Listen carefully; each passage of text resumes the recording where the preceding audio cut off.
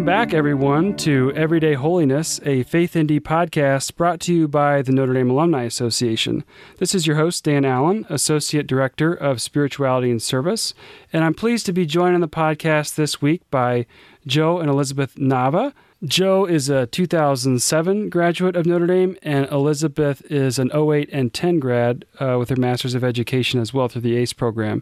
So I'm excited to talk to them today. Joe and Elizabeth, welcome to the podcast. Thanks for having us, Dan. Hey, thanks, Dan. So if we could begin with some of your backgrounds. Elizabeth, I'll have you start. Where did you grow up and what was the dynamic of your family? So I'm a native Mobilian. I'm from Mobile, Alabama. Very proud to be from the Deep South and the Gulf Coast area. So a lot of people are surprised to know that the deep Gulf Coast is very Catholic. So I grew up in a really wonderful, vibrant Catholic community there in Mobile, went to McGill-Tulane Catholic High School, and I was one of 3 kids. I have 2 brothers, and so I'm the princess and the only girl. So my family is quite proud to be Domers. My little brother is a Domer, and my grandfather was a Domer. So grew up in a Notre Dame family, and my parents are still holding down the fort in Mobile, where they are hosts to a lot of ACE teachers, and many, many ACE teachers have passed through our home. So we are educators. My mom is a teacher. Both my brothers are in education. So those are some really important parts of our family life that were instilled from an early age and encouraged me to go to Notre Dame and then to continue on in the ACE program. Great. Thank you. And Joe, how about for you? Well, I grew up in Garland, Texas. It's a suburb of Dallas, Texas, born and raised. And my parents are from the Philippines. My mom's family owned a rice farm. My dad's family worked on the rice farm. So in a sense, I'm the son of rice farmers. Mm-hmm. I've got an older brother. It was just the 2 of us. My older brother, Omar, who's in the Air Force. He's actually a lieutenant colonel, and he works in space weather at the Pentagon right now. Wow. So he's a big deal. And then you've got myself, who graduated from Notre Dame. So the first thing that's important to share is that my parents are so proud of their sons because they're living the American dream, having immigrated from the Philippines. Yeah. And to send their kids to Catholic education. Loved my grade school, Good Shepherd Catholic in Garland. And then went to Dallas Jesuit. And then made my way up to Notre Dame. Had no idea what to expect. I saw the movie Rudy, and I wanted a Catholic education for sure. And Notre Dame was on the top of my list. Visited campus, fell in love with it, and then had my parents' support. And the joke in my family is that, because my brother went to the Air Force Academy, so all the money that would have gone to my brother for his college education magically just got to go to me. So that's how I kind of got my golden ticket to go to Notre Dame. Yeah. So I have a lot to be grateful for my brother and for all the hard work that my parents did. And that definitely made an impression on me as I studied at Notre Dame. Mm-hmm. My dad was a mechanical engineer. And so I think that's why I pursued engineering at first at Notre Dame. My mom, she worked at a hospital. She was a histotechnologist. They're the ones that look at slides and look for cancer and all that kind of stuff. Okay. I think. But yeah, they made a huge impression on me. And when I got to Notre Dame, started off studying engineering and then added theology because I wanted more of the theology education as well. Mm-hmm. So it took me 5 years to graduate and loved every minute of it. That's great. For both of you, what were some of the important moments of faith formation that you remember from your families that really helped establish faith in your life? Well, my mom being a teacher, I have very vivid memories of her teaching us prayers. They always say you can take the girl out of the classroom, but you can't take the classroom out of the girl. So I remember my mom making us learn prayers line by line. In fact, just recently, she gave me this little prayer booklet that we used to have when we were little, and it all came flooding back to me. I remember learning the 23rd Psalm, "The Lord is my shepherd," line by line, like one line at a night. We'd add another line every night. And so I have a very vivid memory of like bedtime prayers. And then also kind of a funny moment that kind of turned a corner for my family in terms of our faith life. When I was in the 3rd grade, Sister Therese was my teacher, and she had us do Christmas around the world. And I got selected to be Sweden. And they do like the Santa Lucia tradition where the oldest daughter wears a wreath on her head. Well, my mom volunteered to make the wreaths for all the girls that were doing that. And we had this extra garland left over. And mom said, well, I mean, I have all this garland. I might as well make an Advent wreath. Well, we'd never had an Advent wreath and we'd never really done any like liturgical living in our house. And I remember that was the first time we ever had an Advent wreath. And from then on, we would light the candles every night. And after Advent was over, my whole family was like, well, we kind of liked that. Like, let's keep lighting candles at dinner and saying an extra prayer. And that was kind of the beginning of our family beginning to live liturgically. So I kind of have memories of just those little instances of kind of learning the faith through the prayers of our home and our family rhythm. That's very nice. Thank you. And Joe? Well, first, I grew up in two cultures. I grew up in two worlds. The reason I gave a shout out to my grade school experience is because that was like a whole nother family growing up with my teachers there. Because you have the Filipino culture at my house where my parents would speak in Tagalog to each other. Mm-hmm. So I grew up not really knowing what they were saying to each other. Okay. I would definitely know when they were angry with each other. That's universal. Yeah. But part of my education, I learned English basically by watching Sesame Street and going through school. That's why Tagalog never stuck around with me growing up.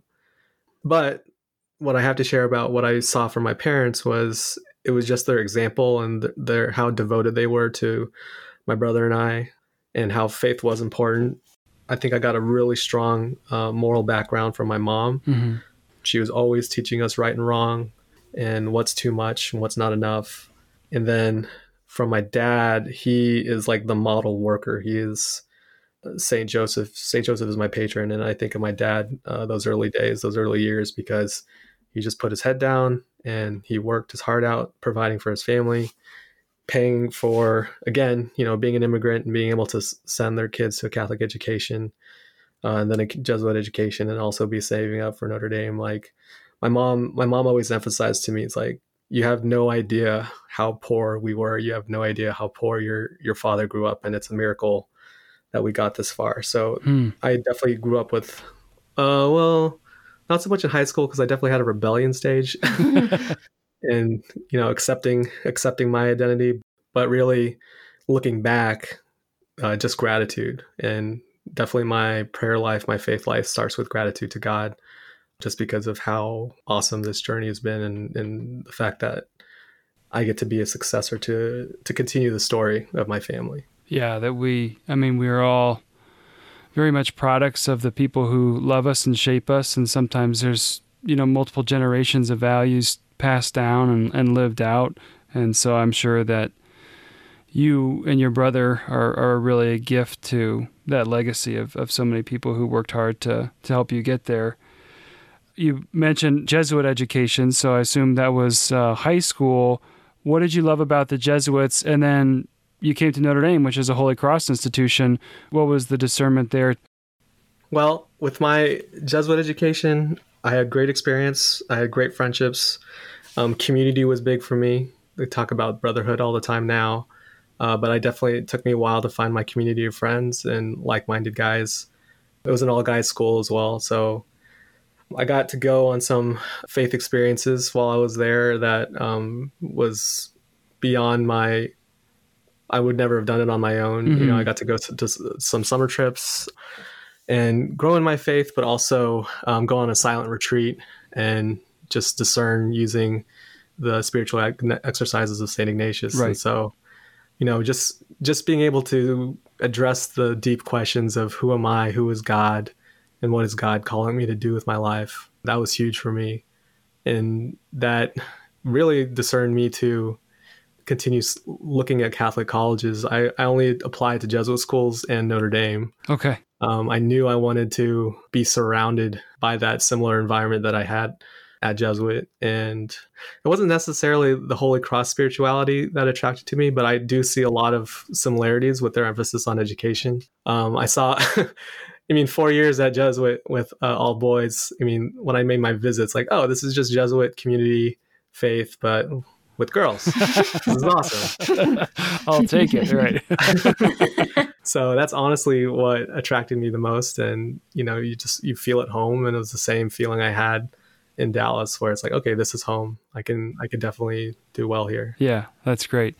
Elizabeth, for you, what were some of your favorite memories during your time at Notre Dame? Wow, how much time do we have? Yeah, I know, right? just the top couple, if you would. All right, let's see. So pretty early on in my time at Notre Dame, I ended up leading a sophomore road trip. No, a freshman retreat. I did both, but it was the freshman retreat team when I was a sophomore that really was like the first time I really found my people.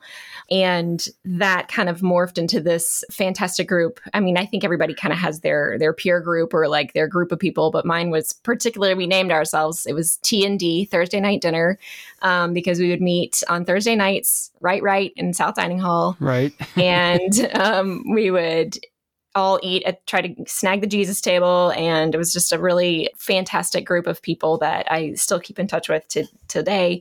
A lot of late nights praying the rosary at the grotto with that group, followed by usually the Backer or, some fantastic event.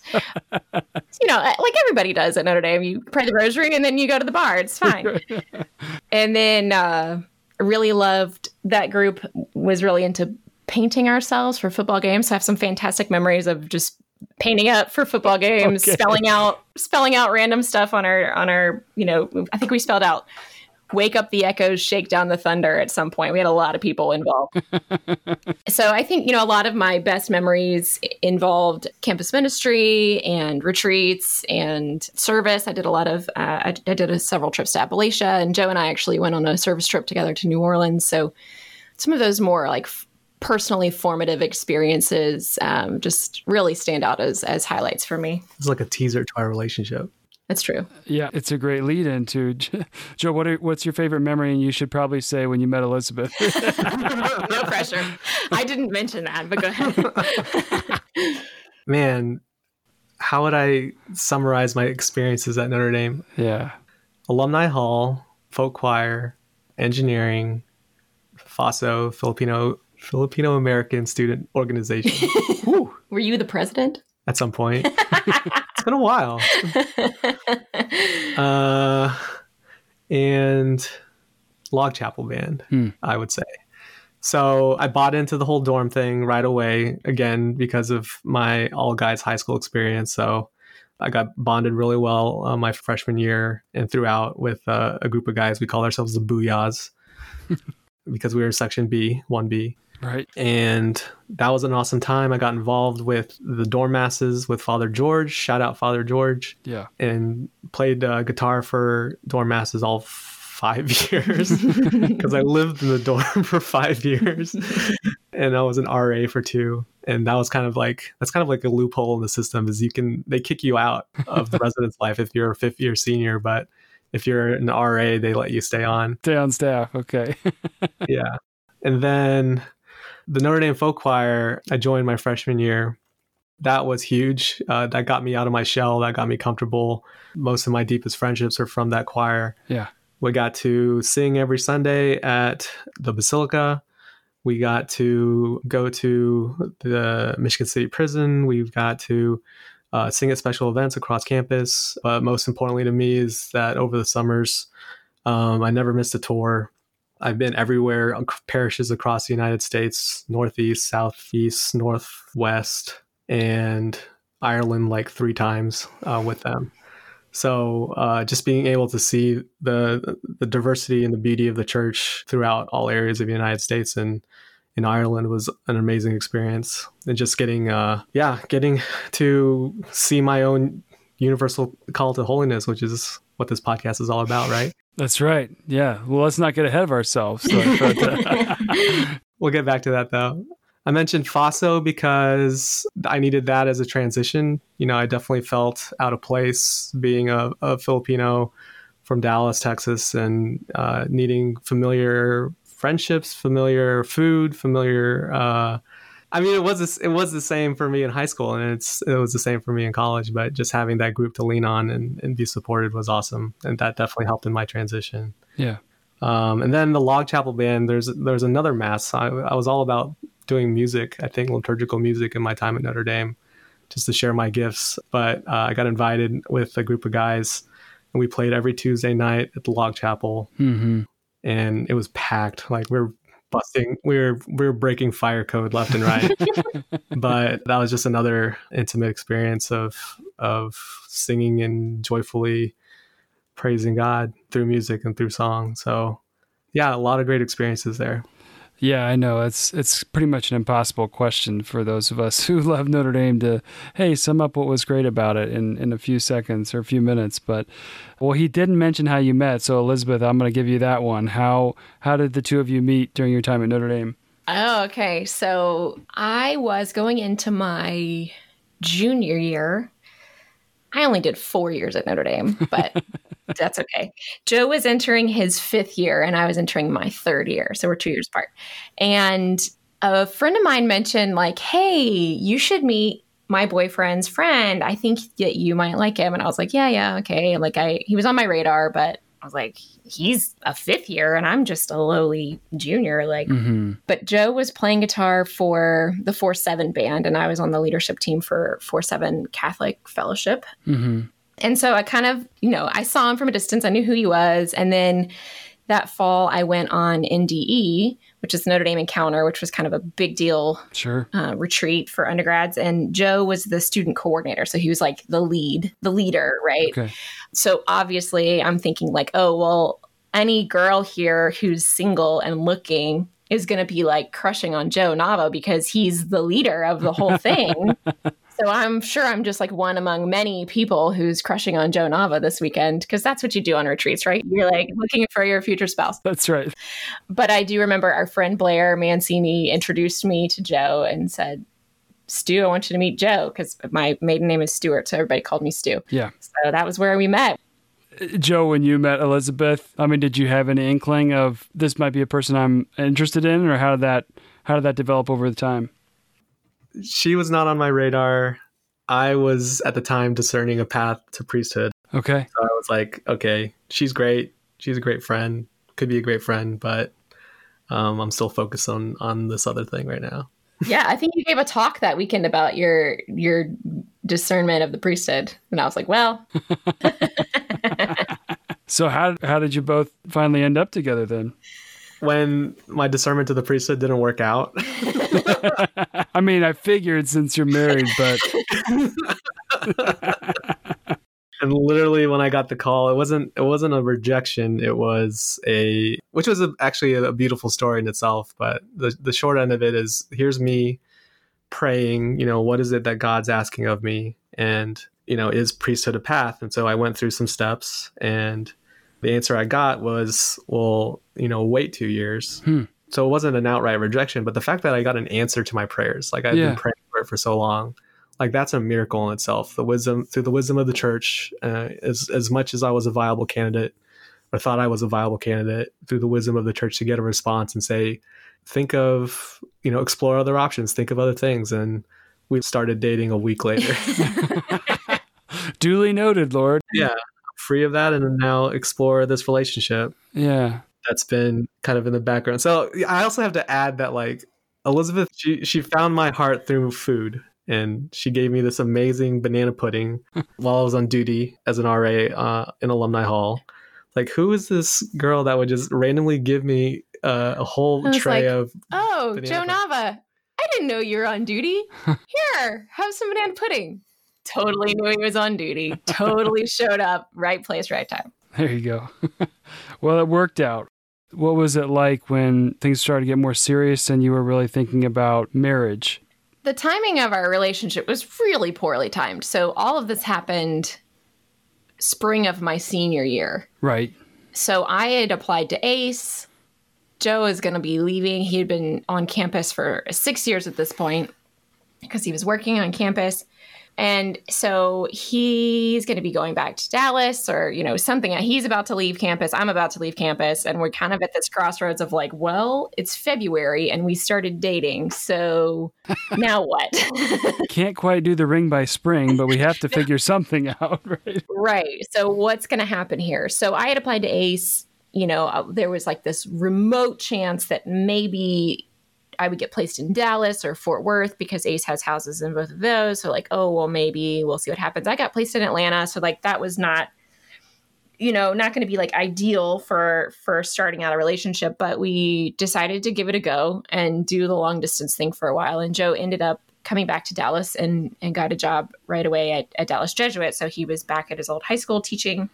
So both of us first year teachers. Mm-hmm. I was in Atlanta, he's in Dallas. And so we did the classic weekend visits. Thank goodness Southwest flies direct from Dallas to Atlanta. Yeah. So did a couple of those rounds. And I think you came to Mobile with me for Thanksgiving. And I visited Dallas a few times, and it was very tedious. We would spend a lot of time at night grading with, was it FaceTime? It was probably Skype at that point. I don't even know what it was tech-wise, but we would like video chat and also play Scrabble online. Yeah. But so just like, it's like, how do you have a relationship when you're a million miles apart? And it's just really hard. So I would say that was good in the sense that it gave us really strong communication skills. Yeah. But bad in the sense that every time we were together, it was like a holiday, it was vacation, right? It's like, oh, you're here visiting. And so it's all like special and fun. And I have to be nice. We're not going to argue. Yeah. Yeah, we're not going to fight. We're not going to, deal with any like big issues because this is our fun time together to visit. And so the marriage question didn't really come around until, really the rubber hit the road when it was time for me to graduate from ACE. And I had a job on the line potentially back at Notre Dame. And so Joe went to your boss, my principal, the principal, and said, "Look, this girl is maybe going to South Bend. Like I'm going to go chase her if I have to. If she goes to South Bend, like I'm going to go to South Bend." So immediately I start getting calls from Dallas Jesuit saying, "There's an opening for a teacher at this school and this school and this school. I've, send your resume." Like because they didn't want to lose Joe. They didn't care about me, but they didn't want to lose Joe. Oh, well. Well, maybe. Sure, that's not true. And so, I gave it my all on that job and that application and just prayed that it would work out however it was supposed to work out. And the answer, kind of similar to Joe, was I did not get the job in South Bend. And so, then it was like, well, guess I'm going to Dallas. Like what's left? Yeah. And so that was a little, I think that raised some eyebrows in my family, just so like, why are you chasing this boy? Nice girls from Mobile don't chase after boys. But pretty quickly it became clear that this was the right decision. So I ended up here teaching third grade, and Joe's school was just like maybe 8 or 10 minutes around the corner. We had a unique situation. We lived with, how do we say this? Okay. There was a girl's apartment and a boy's apartment. Let's start with that. Yeah. And in the girl's apartment was me and our friend Katie. And Katie was engaged to Joe's roommate, John Paul. Okay. And so we kind of had this like double dating apartment neighbor situation. Yeah. And we basically were able to watch John Paul and Katie kind of go through their year of engagement and see that. And while we were still dating. Sure. What is the day-to-day of dating when you have good days and bad days? And yeah, because that was the first time that you'd had that. Living in the same area. Yeah, as adults, not like living in the magical Disney World of Notre Dame where everything is great. I don't have to do the dishes because I can put them on the conveyor belt and they go away. And they just disappear. Not my problem. Yeah, precisely. So that was really great to have kind of like some really up close and personal role models that we were living with day in, day out, to see how they navigated that, and how they planned a wedding, and like all the ins and outs of the transition from being engaged to being married. And I think that might have been the first time they also were living in the same city. So, we were all kind of walking that same path. And so then soon after they got married and I had moved in with another roommate, I had to call my roommate and say, hey, does our renter's insurance cover diamond rings? Because Jim just proposed. That's awesome. Well, I think that's such an important point that, it's good to have peers who can show us the way, or sometimes we're showing others the way, in the sense of trying to pursue a good and holy relationship and kind of holding each other accountable and saying like, we're not the only ones trying to do this the right way. Not only just dating and engagement, but even in married life, to have other married friends who are kind of supportive of what we're trying to do. Yeah, absolutely. I tell people who are kind of in early days of marriage or preparing for marriage, because Joe and I are a sponsor couple for engaged couples, and I always say, like, you need friends who care more about your marriage than they care about you. And so to have people who, when you're having a bad day and you call them or text them to complain about your significant other, they really care more about your marriage than about you, and they will give you honest advice or encouragement one way or the other. And they're not going to, badmouth your partner because they care about your marriage. So that's always my advice to them. That's great advice for sure. Joe, I'm curious if you wouldn't mind. You mentioned that you came from a Filipino background. That was a very strong component. You were trying to figure out your own identity through the course of high school and undergraduate. And yet you are dating and then get engaged to this Southern belle from Mobile. What was that dynamic like? How did you kind of navigate those waters? Were there challenges there? I mean, there's definitely a good number of cultural differences in how I was raised, how Elizabeth was raised, and how we do things and operate. But I can remember... You remember it was a short time between, okay, priesthood isn't for me for now, and let's start dating Elizabeth. Like, when I updated my parents with that, I remember my mom being so happy. She was just absolutely happy. She knew me well enough to say that, my son needs to be married and have children, or at least bring me grandchildren. So my parents were sold on and knowing Elizabeth and getting to meet her right away. Yeah. They're sometimes more proud of her than they are of me. But anyways, navigating things. I mean, it's little things like, how you have a meal. Mm-hmm. We grew up, not much discussion, not much talking, again, because of the language difference. Elizabeth's family, they love to talk.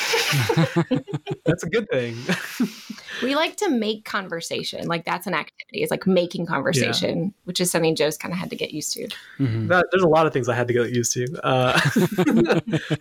There's famously on a refrigerator is a piece of paper that says how to make a lunch. Mm-hmm. And my wife wrote that note with all the different options because she wanted to make sure I needed to know how to make a good lunch for myself. The proper way, yeah. Well, I think too, bless your heart, you're not from the Deep South. And those of us who are from the Deep South have a particular way of communicating, which we don't always say what we mean. And I think that was a really big uphill battle in our relationship early on, that I would say I would kind of like insinuate something, or I would just kind of beat around the bush a little bit, dropping hints and hoping that you would pick up on what I was saying, because that's kind of how we operate in the South. It's just a little bit more polite to just kind of like drop some hints and then you pick up on it. Oh, that's an interesting shirt that you're wearing. Right. So that means no way are you leaving the house in that. You need to go take it off and change. But that's not what I said. And so I had to learn to speak my mind a little bit more directly. Because in my family, that's what we did. My parents were very direct with us. Okay. Just you say what you mean. And in the South, not so much. Yeah. And so I think that was a hard one. That's a good example. Yeah. I mean, I think you talked about marriage preparation, and you always talk about families of origin, and even people who might be from a similar culture or background still have to figure that out. And it sounds like you've learned a lot of things, navigated those things well.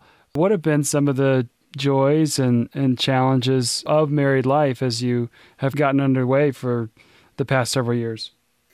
Wow, we've been married 8 years? Mm-hmm. Yeah, we just celebrated our 8th anniversary, and the obvious joys are the things that, like, buying a house, having a baby, having another baby, having good friends, growing together as a couple, getting to know each other, learning new things about each other, that you still like uncovering different things about the other person. Those happy, the things that everybody wants, like those are the obvious things. And I think that the harder things are the struggles. I read something somewhere that said that perhaps the point of marriage isn't to make you happy, but to make you holy. Mm-hmm. And I really think that that's true, that there are a lot of things about marriage that are happy, every night before bed, we pray with our boys. And one of the prayer prompts is, God help me too. And then they're supposed to fill it in. And when our older son was fairly young, maybe like 5 or 6, he said, God help me to be a saint. And of course, Joe and I just stared at each other like, okay.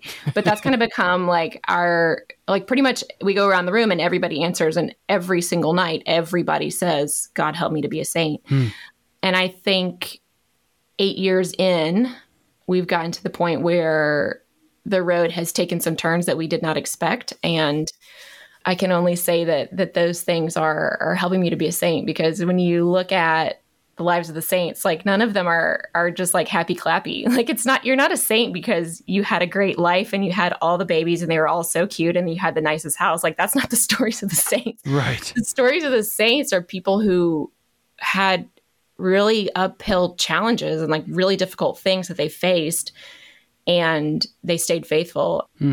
So that's kind of been some of our story has been struggle. And I think that anybody who tries to sell marriage as, well, you'll be so happy when you get married is selling you a shallow version of marriage, because it's really a crucible for making saints. I hope that sells it. Yeah, boy, you've got me convinced. Well, I mean, we've talked about this before with other married couples on the podcast, but there's a sense of the vows that I made on my wedding day, they sounded nice, better for worse, and sickness and health and all that. And yet the lived experience of those help those vows come to life. Sometimes it's the challenge of I'm sticking to those vows in the midst of this very difficult moment, in the midst of this failure or this moment of selfishness, whatever the case may be. But, it's that daily decision to recommit to those vows and love. And I love that idea of like not really about making you happy, but making you holy. I think there's a lot of truth to that. Joe, would you kind of give us your sense of all that? So I kind of had this joke when people would ask me early on when we got married, like, how's married life treating you right now? And I would say it's a slow death every day. I'm sure Elizabeth loved that. Love it. In the sense that who I was is changing for the better. Yep. And, when we would be sponsor couples for those preparing for marriage, I would tell the story, say that same silly saying, and explain how myself and Elizabeth are not the same person when we started dating. We're not the same person when we got engaged. We're not the same person when we got married. Even, the joke is like, you have some moments where you're just like, who are you? Like, this is not who I married. Right. But also like, who am I right now? Like, who am I to suddenly be buying tools and having a whole tool set and mowing the lawn and, when it becoming homeowners. And this was not what I had imagined for myself. And so like, there was a lot of letting go of my old self and what I was interested in and how I would spend my time. And suddenly it was transformed from what am I going to do today to what are we going to do today? The important part is that there's suffering, yes, there's death, but there's also resurrection. And that's the Paschal mystery. Right. We are living in our marriage. We live the Paschal mystery every day. So when you ask your question, like what are the joyful moments? I would actually say every single day. Oh, shucks, Joe. Because there's suffering, death, and resurrection every day, and we're becoming someone new. Our family is becoming new every time, and I do always call it leveling up, like a video game. Yeah. When our sons started talking, when our sons started walking, it's like, all right, level up as a parent. Here's the new thing, and suddenly the child asks this really deep question. What was the most recent one? I was like, oh, probably something about politics. Yeah. And I was like, good luck. Here we go. And then you're always faking your way through it, and you're just doing your best and trying to answer to that call, to respond to the next level of marriage, and then that next level of parenting. Yeah, I mean, I think there's nothing like marriage to challenge us out of our selfishness sometimes. And then you throw kids into the mix, and they're, especially early on, like they're totally helpless you can't be selfish. You have to give of yourself, and it's late nights and it's diapers and things that aren't glamorous. And yet these are the ways that, we're showing deep love and care for each other. So I think there's kind of a natural education that that happens over the course of marriage and family life. Mm-hmm.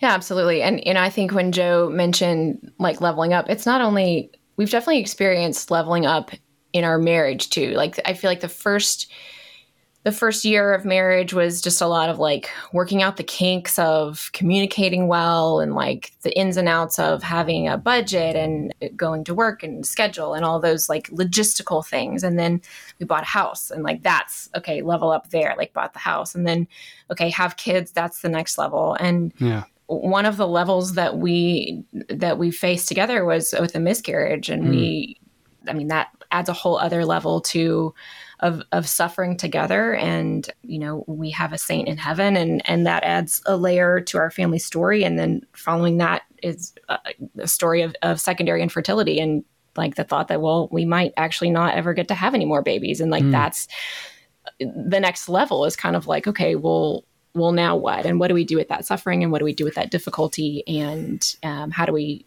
care for the children in front of us? And what is God asking us to do if having 8 babies isn't the plan, then what is the plan? And kind of, what's next? And we talk with our couples in marriage prep about seasons of marriage, and that you kind of have to renew the commitment to good communication and prayer life and staying connected in each of those new seasons. And, at some point we'll be empty nesters, and that'll be a different season, and there'll be retirement. And, every time you kind of have to go back to the basics of figuring out, how are we as a couple going to operate in this new season? Mm-hmm. Yeah, I think there's a lot of wisdom in that for sure. I find it interesting, Joe, Elizabeth mentioned that you went back to your high school and teach there, and she went through the ACE program. What's important about education, especially education in a Catholic context, that is attractive to both of you? Wow. Yeah. I mean, I've gone through Catholic schools all my life, including getting my master's. So Catholic education is very important to me. Mm-hmm. And basically, it's just to share and give back the gift that I received in, again, becoming who I was and giving a path, an environment for my students. I lead with prayer every morning or before class, and it's always, help us to become the men, the students you call us and create us to be. Mm-hmm. And so hopefully they see their time at Dallas Jesuit as a time to grow and become who God calls them. And I mean, it's as simple as that, really, just to participate in that and to be an instrument of that. So, I mean, that's what it was for me. Yeah. I would say I have a very vivid memory of talking to my dad. I've known from a young age that I wanted to do what my mom did, which was I wanted to be a homemaker. And I really love that my mom uses that term. It's not just a stay-at-home mom, because that sounds more like the bonbon life, and that ain't the life we're living over here. Yeah. I am making a home, and it is hard work. Yeah. But I remember thinking like, okay, I'm going to go to Notre Dame, and it's going to cost a lot of money.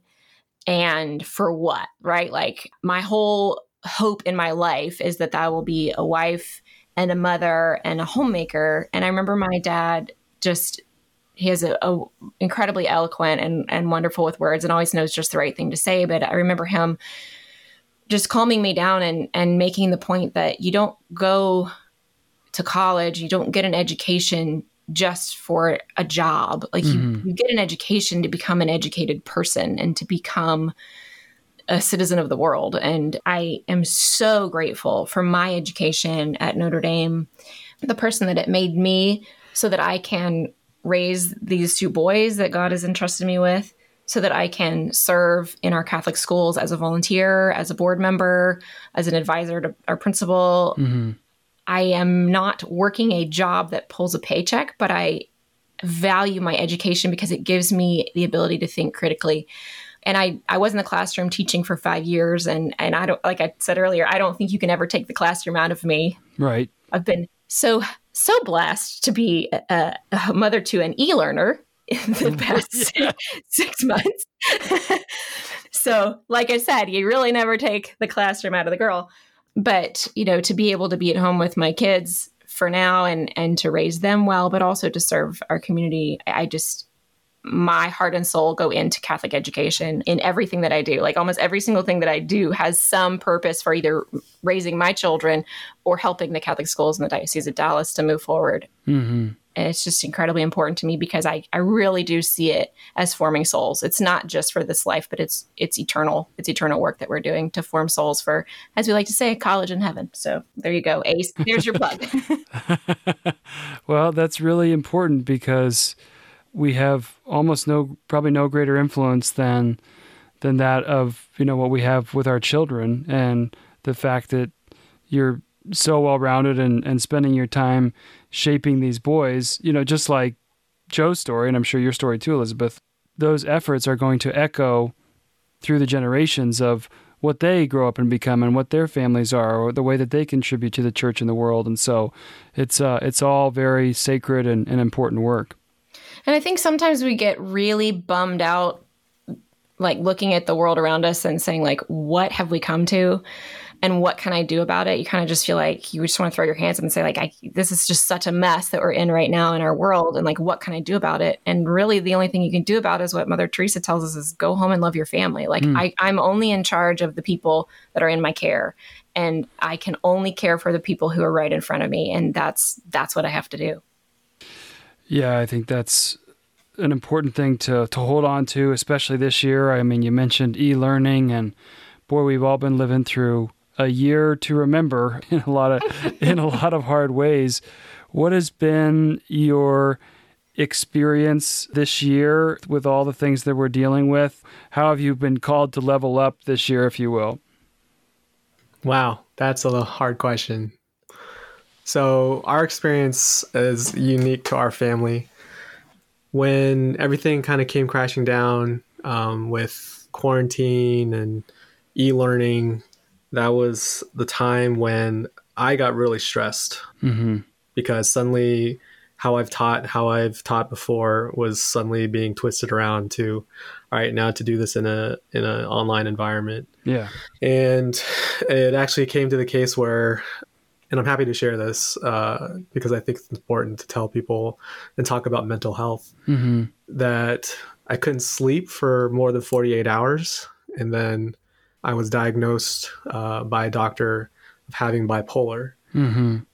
And that was hard for our family, for sure. It was a big shock. I had to go to a behavioral hospital for 7 days in the midst of all of this. And my school was very supportive. Wow. And to be away and my wife and my kids not knowing how I'm doing must have been really hard for them. And Elizabeth will share her side of the story.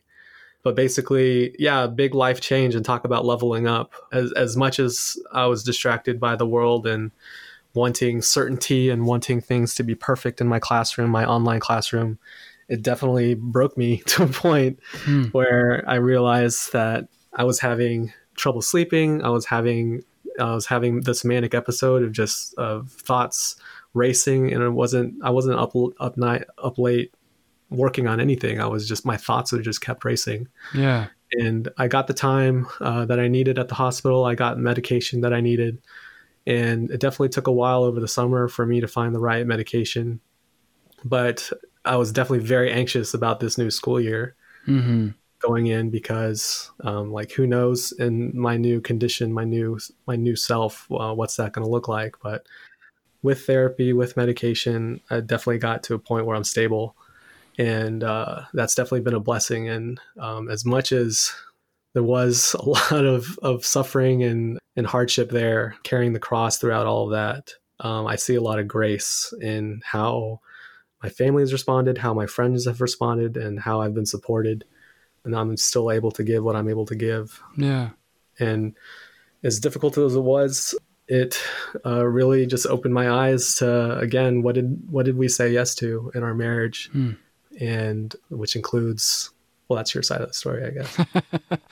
Well, let me just, if I could interject, thank you, Joe, for sharing that with us. Know of our prayers for you as you kind of navigate this new reality. And I think we all have felt the unbelievable stress at times of this year with so many things that have happened. And I think a lot of people are dealing with mental health issues. And oftentimes I think it's been exacerbated by conditions that we've never lived through before. And so I think, that it takes courage to share that. And there's going to be a lot of people who appreciate that because they're struggling too. So, so Elizabeth, anything that you'd like to add from your experience of this? Yeah. I mean, to watch someone you love suffer is really, really hard. And I'm sure there are lots of people listening to who have experienced, a family member who's had cancer or who's gone through something really difficult. And this was the first time that I've experienced something so just traumatic, honestly, is the word to use for it. Mm-hmm. And it really did bring those vows like right to the forefront of like, what did I promise? And I mean, there were days when I really did think through like, okay, but is there a loophole or like, where's the escape hatch? Right. Like, I don't know if I can do another day of this because imagine a family crisis of like epic proportion in a pandemic in which typically, the way that I would counsel a friend to handle a family crisis is like reach out to your village, like get your people, right? Like people need to be taking your kids for you or like bringing you meals or like holding your hand. Well, guess what? You can't do that in March of 2020. Like, right. Yeah. There's nothing, there's nobody. It's just you. And my husband was gone. He was in the hospital. And I'm like, what's happening there? And I've got the kids and there's nobody who really can help me. I mean, luckily we had some fantastic people who like dropped off meals, and some of Joe's friends reached out and said, how can we help? And I was like, well, I've gone through enough struggle in my life to know when someone asks that, you like tell them. So I was like, can you mow my grass? And so three of his friends showed up with their lawnmower. I mean, I think they were glad to get out of their house after a week with their wives and children. Yeah, exactly. I'm helping, I promise. I promise, yeah. But, I went through my own really tough struggle with anxiety. I mean, I'm an anxious person anyway. The part of the story we didn't tell about our proposal was Joe asked me to marry him, and I vomited out of anxiety, which I've come to realize now is actually my anxiety. Like that's a symptom of my anxiety. And so I went through a long period of time where I couldn't eat this summer. I lost a lot of weight. I got like scary, and I finally called my doctor with it. I was in therapy. Thank goodness so many therapists are available virtually. We've taken care of so much stuff with our mental health for our family virtually. And so I just encourage anybody who's like on the fence and thinking like, well, I don't know, like it's out there and you can find a therapist who will meet you online. And I highly encourage therapy. I think it's really, really helpful. And my therapist and I kind of came to the decision like, yeah, you got to call your doctor. And so I called my doctor and ended up getting a prescription for antidepressants, which is very, very helpful and something that I probably wouldn't have done if other people in my life hadn't shared that. So I share that again as an encouragement to anybody who's thinking like, I'm not sure if I'm handling this. I'm not sure if this is okay. I would encourage you to talk to your doctor, encourage you to find a therapist. And it's made a world of difference for me, for Joe, for our whole family. And I can say that 6 plus months out from where we were, we're finally in a place where we're all breathing again. Yeah. And yeah, there's sunlight coming through, and there were many, many days that I did not think that might ever happen again. And so really happy to be, I told my therapist I wanted to be the poster child for mental health.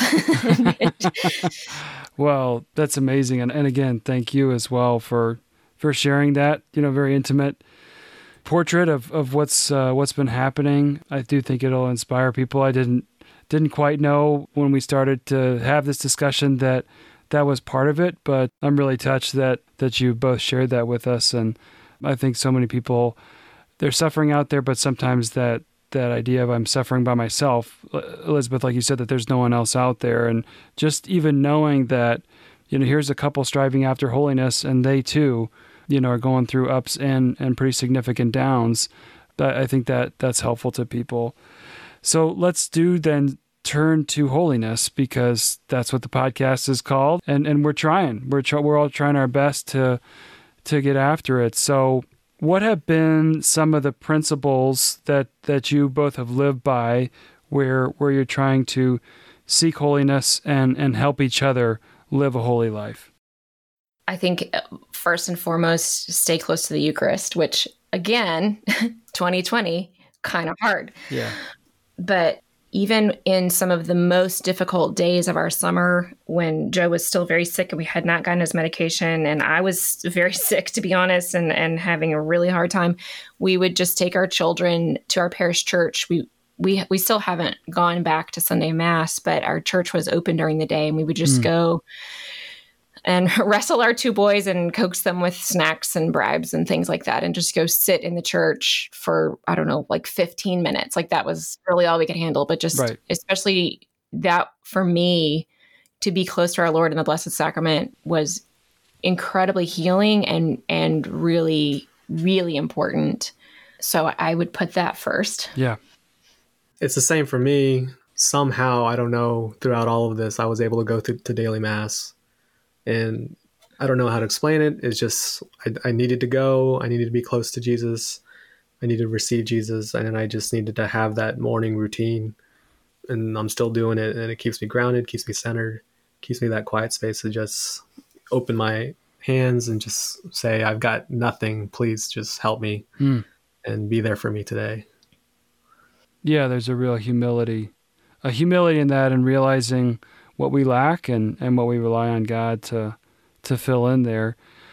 Have there been any models of holiness for both of you in terms of a holy life and a holy marriage that come to mind and you'd like to share?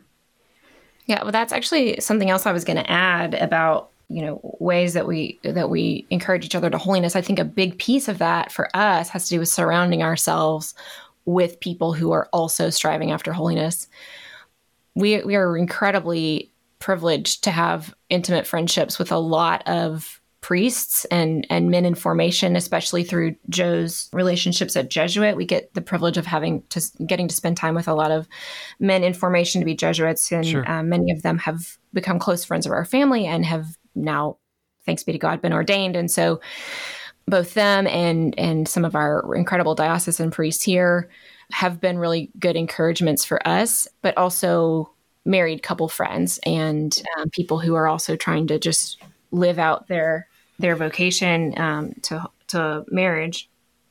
Obviously, I count on my bridesmaids. I picked them because I thought that they all had fantastic, that they would be really great role models for me in living out vocations. And so I'm so grateful for having a close group of friends that I can rely on. But we've also made new friends here in Dallas, and most of our friends in our wedding were like our, friends from high school and college, but our parish had a marriage group, like supper club that they formed, and they randomly placed people in groups.